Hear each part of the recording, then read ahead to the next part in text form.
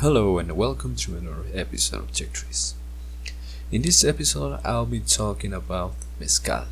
And if you haven't checked last episode about tequila, I recommend that you should because it's really related to mezcal. So I would like to call it like mezcal is the big brother of the tequila. So let's start. Mezcal is a Mexican distilled alcoholic beverage made from any type of agave.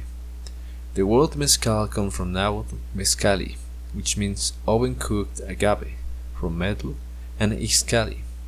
The agave was one of the most sacred plants in pre-Spanish Mexico, and had a privileged position in religious rituals, mythology, and the economy. Cooking of the piña or heart of the agave and fermenting its juice was practiced. The origin of this drink has a myth. It is said that a lightning bolt struck an agave plant, cooking and opening it.